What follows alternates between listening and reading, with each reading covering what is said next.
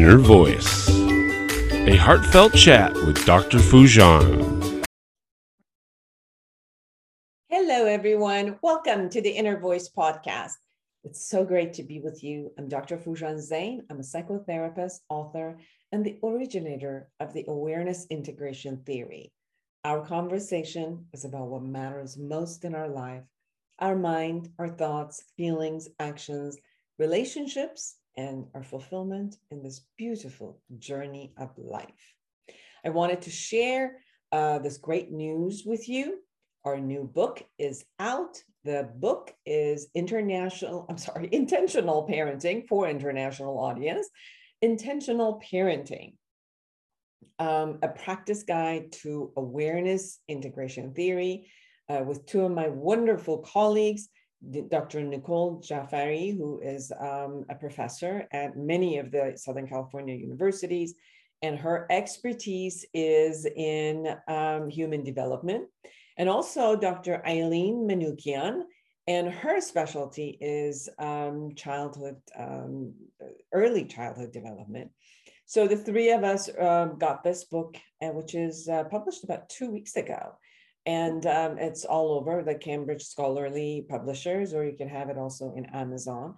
And what this book does is really go over different stages of life, from infancy all the way to teenagers and young adulthood, and takes looks at the developmental stages, growth, cognitive and emotional, and from the My Model awareness integration theory, looks at parenting and how to approach your children at different stages of life and every age that that is important for them and you, because sometimes it's very, very difficult to go through different stages. I remember watching this picture that had that said that every time we figure out all the answers to the questions of the world, they change the questions. And sometimes I think parenting, different stages of life of our children, feels that way. By the time you kind of figure out exactly what you got to do with your child at that stage, their developmental stage, their needs changes, and then you're like, now what? Everything I knew and I was working no longer works, and that's the truth. And how we can change at every stage, knowing what's coming, the next developmental stage of our children, and therefore we can adapt ourselves and have a knowing of what to do. Now, for all of the wonderful coaches and therapists who are out there who want to learn the awareness integration theory and want to utilize that with their clients and patients, the book, Awareness Integration Therapy, Clear the Past, Create a New Future, and Live a Fulfilled Life, is available for you. And our conferences and workshops are available. And I will definitely share more and more about those as the time allows, and we're getting closer to that, to those times. Now, in this episode, I chat with Matthew Dicks. He is the author of Someday is Today and Storyworthy, and 8 other books, a best-selling novelist, nationally recognized storyteller, an award-winning elementary school teacher. He teaches storytelling and communications at universities, corporate workplaces, and community organizations. Dicks has won multiple Moth Grand Slam story competitions, and together with his wife, created an organization called Speak Up to help others share their stories. They also co-host the Speak Up Storytelling podcast. And today we will be talking about his book, Someday is Today, 22 Simple Actionable Ways to Propel Your Creative Life. You can visit him online at matthewdicks.com. And I'm sure you will have an amazing listening. I really enjoyed our conversation today with him, so I'm positive you will enjoy it too. Don't forget, subscribe to this podcast, my YouTube channel, and connect with me through all of the social media. If you wanted the self-help book, to really go over and work from the awareness integration theory on yourself, the book Life Reset, the awareness integration path to create the life you want, is on Amazon and anywhere else that you get your books. And go through it. Let me know the impact of that in your life, and how it worked, because I think that I really want to know. We've done a lot of research on it, and I think that I'd love to hear how it has also worked for you. Go to my website, foujonzane.com. You can find all of the books there, or any of my social media. And I love to hear from you. So here he is, Matthew Dix.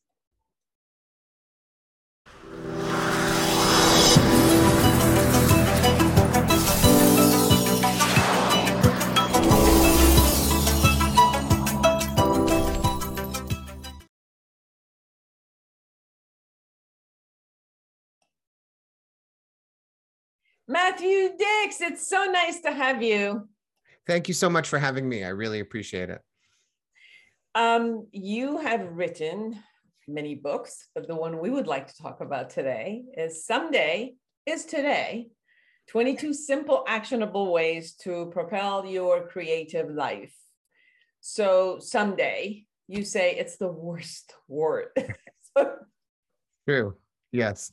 It's a terrible word because it's essentially permission to procrastinate. It is an assumption that there will be a tomorrow and that there is always plenty of time to do everything. And I think it's a trap, really, because I think people spend enormous amounts of their lives thinking someday they're going to do something. And then either they run out of the capacity to do that thing, or quite frankly, they run out of time to do that thing. I actually think tragically, a lot of people continue to think someday until the day they die.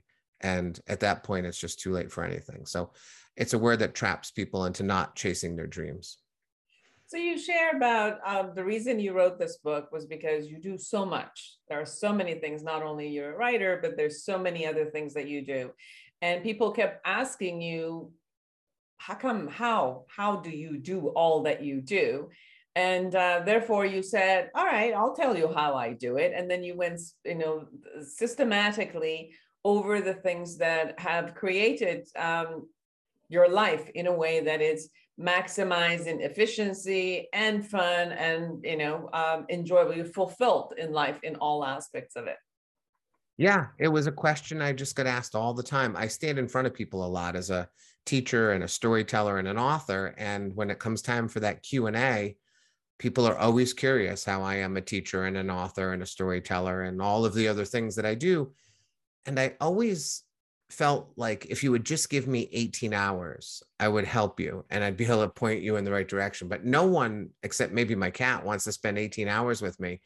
So I would always offer sort of 2 or 3 strategies and I'd send them on their way and I'd think I didn't really help them at all. And so by writing the book, just this weekend, I was teaching a workshop to a bunch of people. And the question came, how do you manage to get all the things you do in your life done? Plus you've got a family and you play golf and you've got friends and all of this. And I said, well, actually, now I have a book that answers that question. And I was just so pleased. It was the first time I could say, I genuinely have an answer to the question. It is a book. Go buy it. Go listen to it. It will help you. So that was the origin of the book. So when you look at the 22 elements, if you could tell me, what is it that you could offer people to say, these are the most important ones that you can bring it into your life and create an efficiency in what you do? Well, I think the most important thing people can do is to make decisions about their lives. I think most people live lives of least resistance. They're water down a mountain. And I think oftentimes the way they lead their life is how other people or sort of the universe has pushed them along. I don't think a lot of people sort of sit down and give themselves the opportunity to reflect and say, where am I? Am I happy where I am? Am I happy where I'm going? And am I on a path to get where I want to be? And so as a result, I think a lot of times people find themselves in places in their lives that they never expected and frankly don't want to be. My favorite question to ask people isn't what do you do for a living, but how did you end up doing the thing that you do for a living? And so often those stories are tragic because they're often sort of missteps and little bits of fortune, but they're often not what they actually envision themselves doing at some point in their life. So if we just start making some active decisions about ourselves, even if they're bad decisions, I think a bad decision is so much better than no decision at all. So I think you can start by doing that, by picking a point on the horizon that you want, and then deciding what steps will get you there and begin making those steps. That's so true. I think, you work with children. I've been a therapist for 30 years, so I work a lot after people come.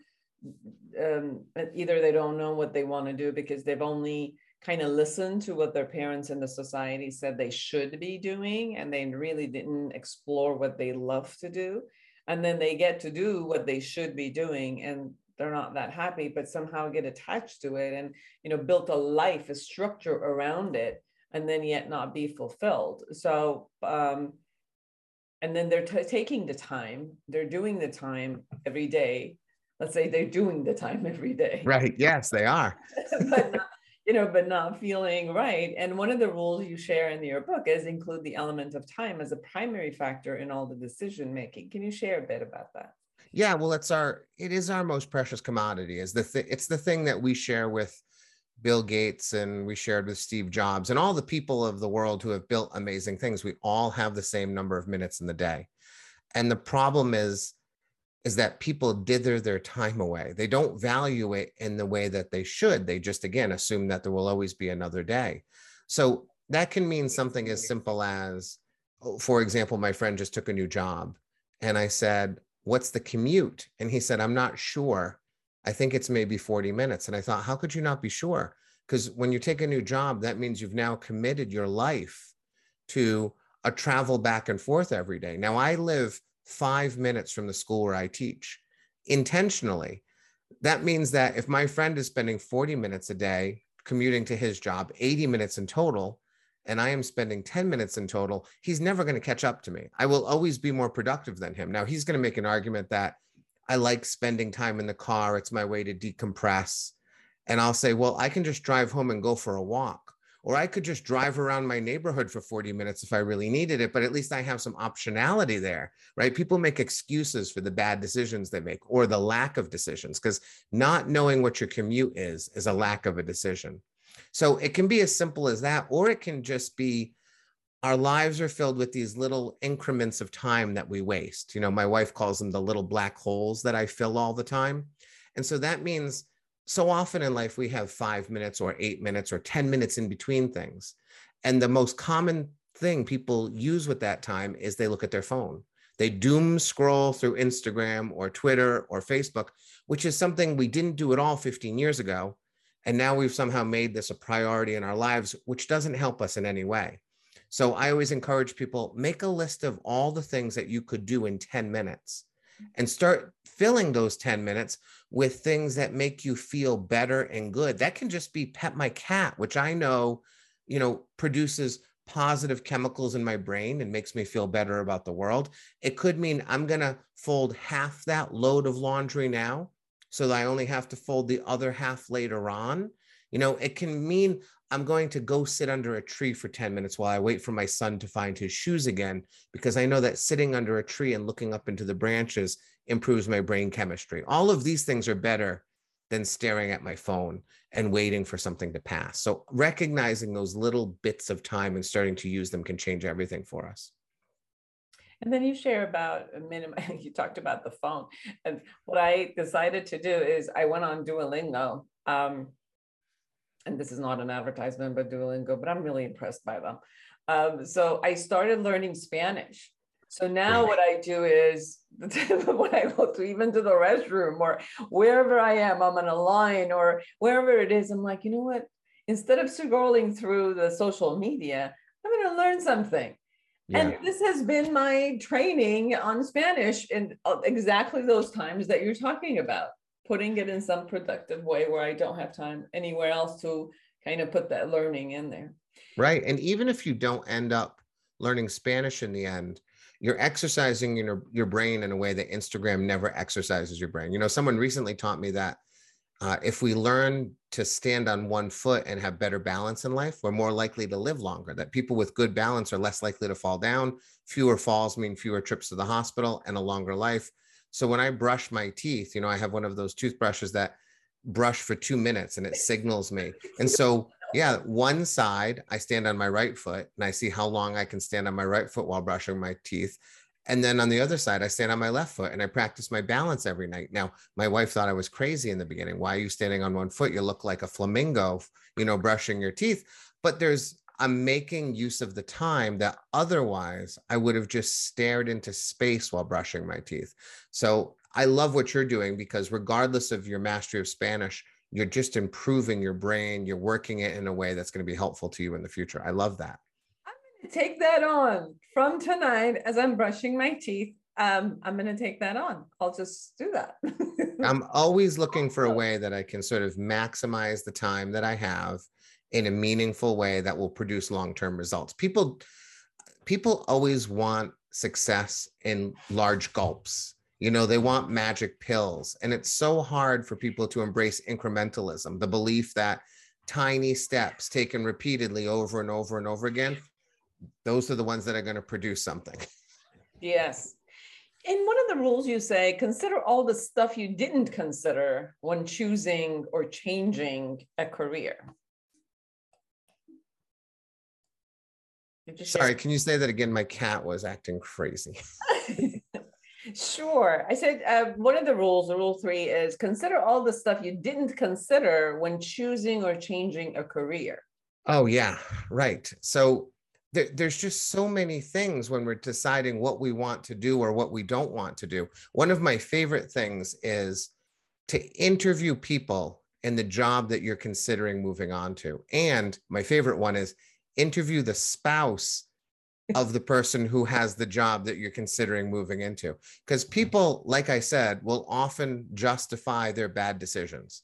So if someone takes a new job at a new company, they don't want to feel like a fool. And particularly if you're trapped in that job, you sort of have that salary and now you're stuck there. And so when you ask them how the job is, they were often going to tell you that it's more positive than it really is for them. But the person who always knows the truth is the spouse. And so you say, can I talk to your spouse about how they feel about your new position? It's the awareness that we tend to think we know what's best for us. And there's enormous hubris in the idea that we actually can see the best step forward for ourselves, that we absolutely know what the right course is. I think that's just enormous assumptions that we know the world in a way that is impossible. And so asking yourself what every new job or what every new adventure entails, and then what are you giving up in order to do that, I think is so critical before we make a step. I love what you said. I love what I do. I'm a therapist. I love what I do, and I work on trauma. So, human mind is fascinating to me. I've done it for 30 years, and I probably I'm known for one of the taking the hardest cases, like even in my own community, even other therapists where they work with people and they get into hard traumas, they're like, yeah, go to Fusha. But one of the things that when you say, talk to a spouse, when I've gone to retreats and everything else, and I came back and I asked my husband, how do you think these retreats have changed me? And one of the things he said is, which I didn't really realize, kind of like it, but you don't realize it. Yeah. He said that when you are done with your clients, it's still on you. Like you come out of the office, and your face, your energy, your whole system, it's still carrying that kind of trauma. It's almost like they're releasing, but it's in the room. I'm working with them. I'm going in there with their trauma. And he said some of the retreats that I've gone, it has helped to me not hold that energy a lot, and it's released. So as I work with them, even though I come out of the room or I come out of the office, and come home, I'm present. I'm no longer holding that energy. And that was so important to know, because then it's part of now making sure that I do a ritual to get that out of my system, making sure that I go to these types of retreats. So it energizes me again. But what you're saying is that sometimes we're so in it and we even think we love it, and we do love it, but we're not aware of how it impacts everyone else around us, which is still part of us that we're not Right. seeing. It's kind of like that shadow side. So it's true. Yeah. Yeah. I don't think we spend enough time thinking about ourselves. As a storyteller, I've found that people like me, people who are constantly looking for stories to share on the stage, we're deeply curious about ourselves. And I think we're self-centered in what I always think of as a positive way, meaning we afford ourselves time to think about ourselves. I just spent a weekend with these 12 would-be storytellers, people who are learning to tell stories. And all weekend, I kept giving them permission to just sort of go off and not think about spouses and children and clients and customers and neighbors and parents. Only think about yourself, where you are, who you are, how you got here, where you're going. And these people came back with these thoughts that they had never had in their lives before, because they had never sort of pushed everything away and given themselves permission to be selfish a little bit. Like, I'm only going to think about myself. I think when we do that, we make better choices. We become more self-aware. I think our position in the world becomes more clear to us. And I think all of those things are required if you want to chase a dream, make something happen, do something wonderful. Mm-hmm. You talk about relinquishing and reassigning tasks. And I totally agree. I have decided at age 60 that I really want to do what I want to do. And I'm fortunate enough to be able to handle hiring and paying for the tasks that I don't love to do. And it takes so long for me to get a mastery at it. So I've decided to only do the things I've created mastery, and pay for others who've spent the time and created mastery on other things. And that's what you have shared and offered. Yeah, I think that when you can pay for it, I think that's wonderful. And I think sometimes people don't realize they can pay for it, because if they just sort of do a cost benefit analysis, my wife did it for me. She said, Matt, we should hire someone to mow the lawn. And I said, no, I'm not going to hire someone. I'm going to mow the lawn myself. I'm not going to spend that money. And she quickly did some math for me and pointed out, you will make more money writing in the hour that you will spend not mowing. And we can give a little bit of that money over to the person who's going to mow the lawn and keep the rest ourselves. So a lot of times it's just that calculation of, can I be doing something productive that I love doing rather than the thing that needs to be done? But then the other thing is, I think people fill their lives with stuff that doesn't matter, but they start to believe matters. And as a result, they waste a lot of time. I walk into these homes with these exquisitely organized pantries, where everything is placed in a certain way, and it's clear an enormous amount of care went into this process. And I understand that some people sort of need that to feel balanced and okay.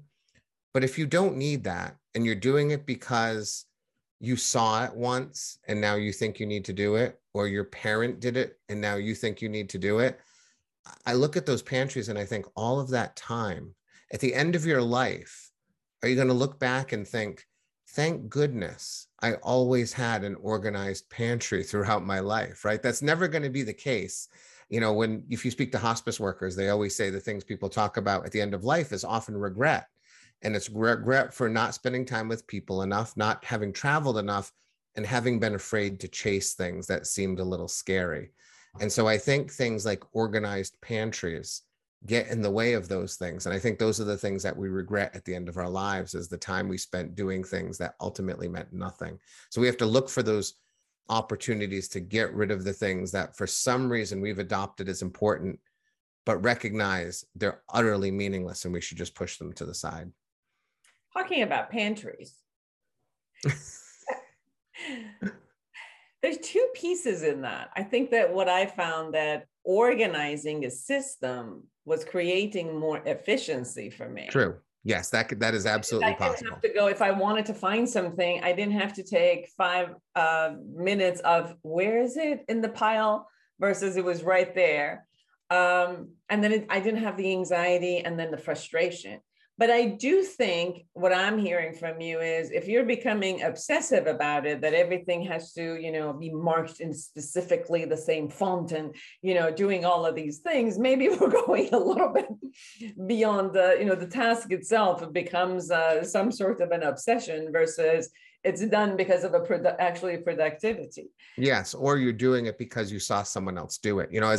As a school teacher, I watch my colleagues spend hours putting together bulletin boards that children look at for 5 minutes and then never see again. They just become the wallpaper of the classroom. I'm fascinated by the borders that teachers put around bulletin boards. You don't see, like, if in a business place, borders around bulletin boards. A bulletin board is a place to stick some information that you can see quickly.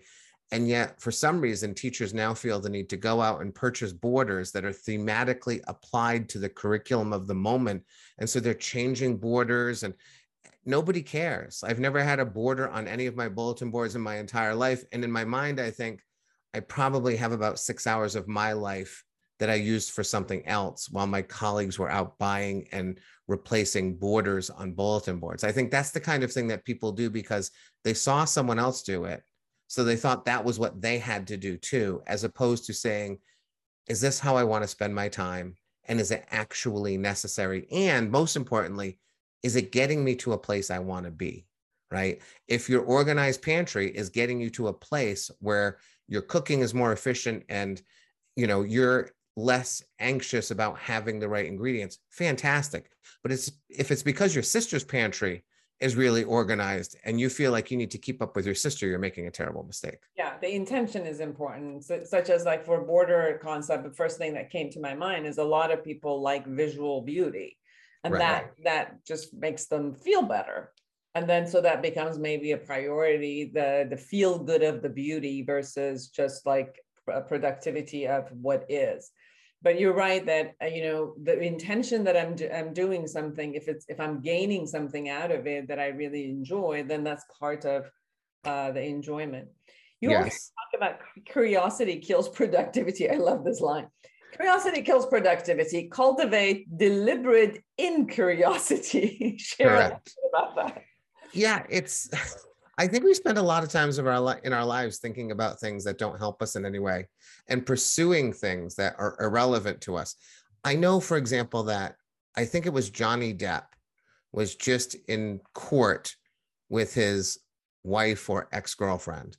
I don't actually know what it was about. I heard it sort of on the fringes that Johnny Depp and a woman were in court because they have a disagreement. I don't know if it was divorce or whatever it was. But I know that a lot of people in my life were talking about it all the time. I was at a birthday party over the weekend and I heard lots and lots of people talking about it. I was aggressively, deliberately incurious about that situation because first, I don't think I need to get involved in Johnny Depp's personal life. I don't understand why anyone needs to.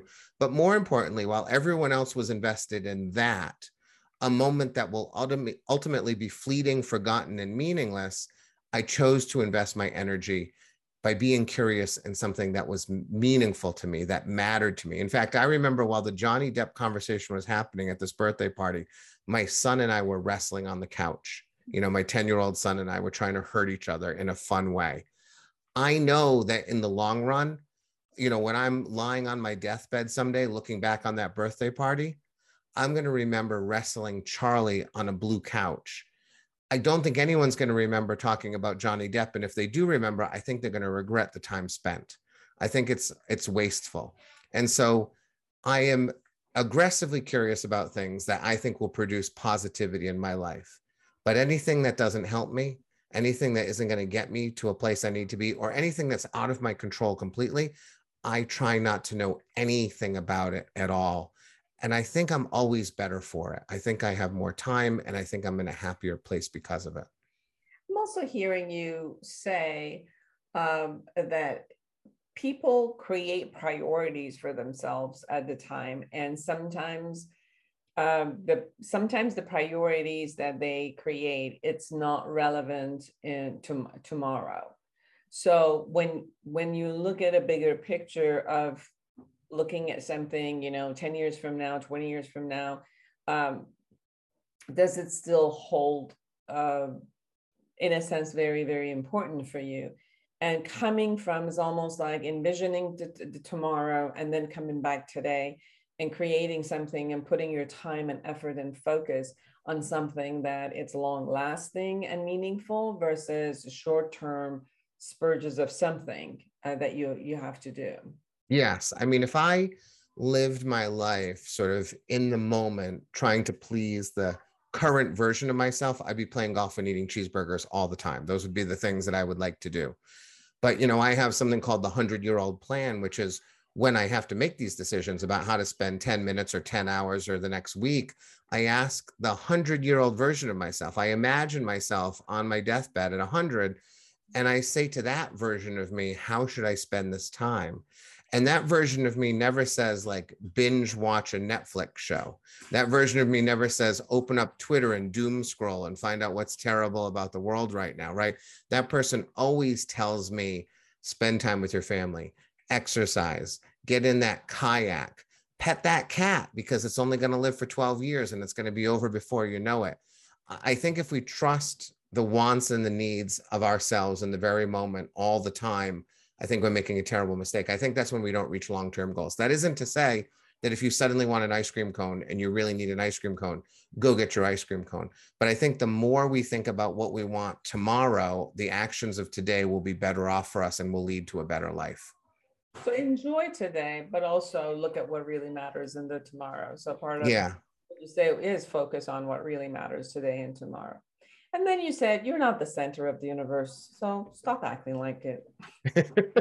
Yes. Well, it's hard because I think sometimes, I mean, always, we are sort of the protagonist of our own stories, right? We just assume that because we are always thinking about us, everyone else is always thinking about us. So, you know, the spotlight effect, you know, proves that. There's lots of experiments where they'll send a college student into a classroom full of kids with a neon shirt with a ridiculous, you know, collection of words on the shirt. And at the end of the class, they'll ask that kid who is wearing the shirt, how many people in the class do you think noticed the shirt that you're wearing? And they'll say, you know, most of them. And it turns out no one actually noticed that person because we're all noticing ourselves. We're all sort of in our own bubbles. And once we accept the fact that people are not paying attention to us nearly as much as we ever think they are, almost not at all, right? Like, yeah, as soon as we accept that, then suddenly our lives get a lot easier because now we don't have to worry about sort of like what we look like all the time. We can go out running without having to get dressed to go out running. You know, we don't have to worry about having a bad hair day. There's a great experiment on when people have good hair days, they'd go out into the world and interact with all these people. And then they would ask those people, what did you think of that person's hair on that day? Nobody notices. The only person who knows you're having a good hair day is you, which means the only person who knows you're having a bad hair day is you. And yet somehow we allow good hair days and bad hair days to affect our disposition, our productivity, our efficiency, the way we move through life in a particular day. But if you just remind yourself, the spotlight effect tells us no one's actually paying attention to us. We can move with impunity, and I think it allows us to be happier and more productive. Yes, absolutely. I agree. As I think I have a bad hair day today. Sure and I think it looks great. You know, this strand right here is not doing what I'm asking it to do. So yeah.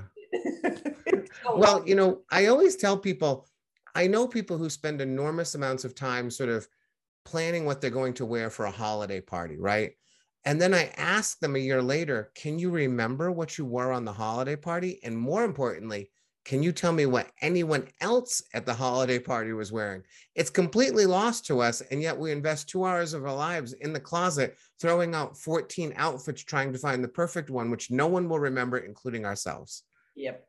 It's a fleeting comment, you know, even if somebody notices, it's 2 seconds of a fleeting opinion, which in a big, you know, in a long term doesn't make sense. Even for us that when we have opinion, we always have opinion about it. Everybody has opinions every 2 seconds. It's like, okay, you know, you look at somebody and they say, oh, I wish that dress didn't look that good, or I wish their hair would look like something else, or whatever it is, but it's really irrelevant.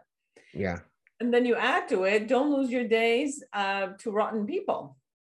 Yeah, well, our lives are filled with them, unfortunately. There's, for whatever reason, I think some people just have the disposition of being kind of rotten.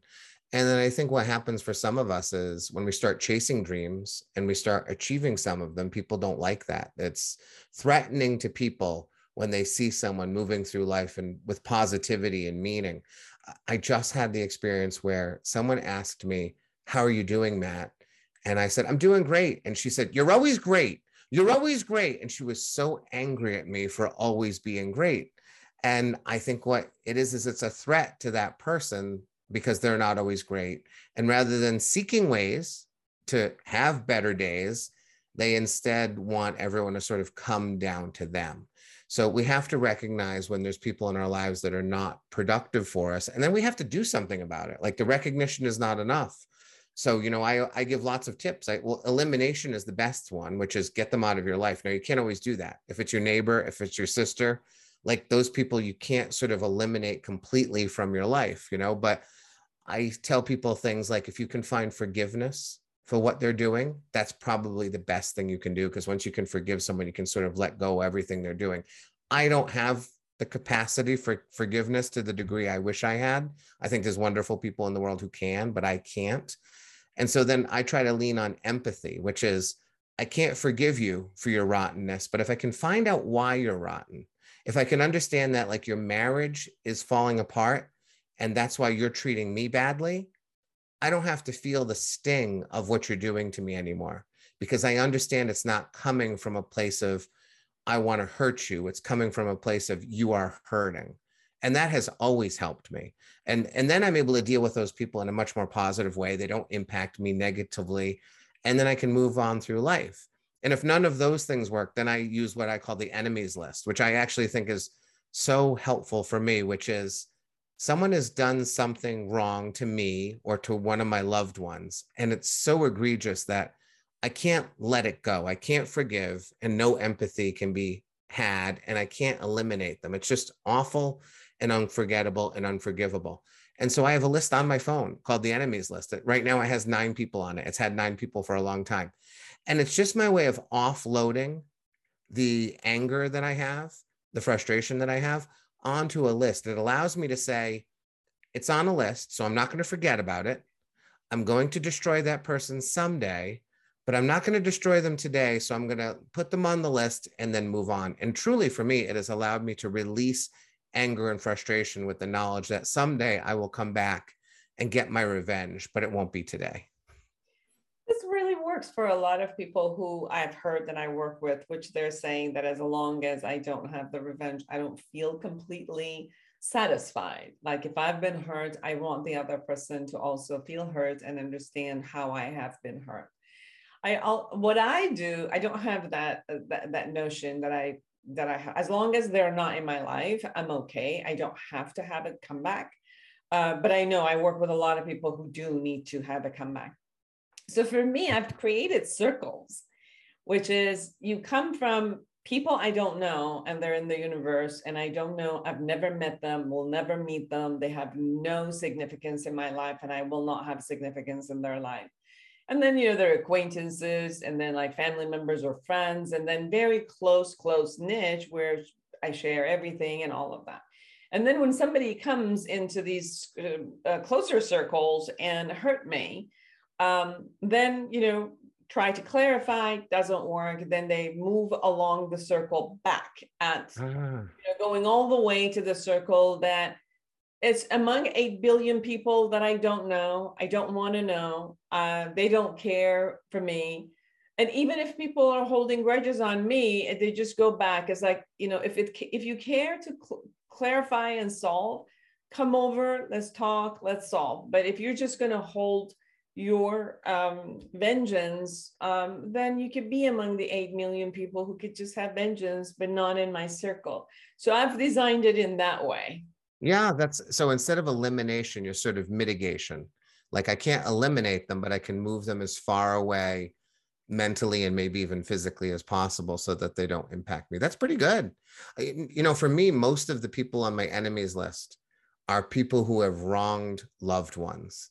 So rather than people who have done something to me, It is, you did something terrible to someone I love. And for some reason, for me, that gets up my dander more than anyone who does something to me specifically. And those are the ones I think, you hurt my wife, I now must destroy you someday.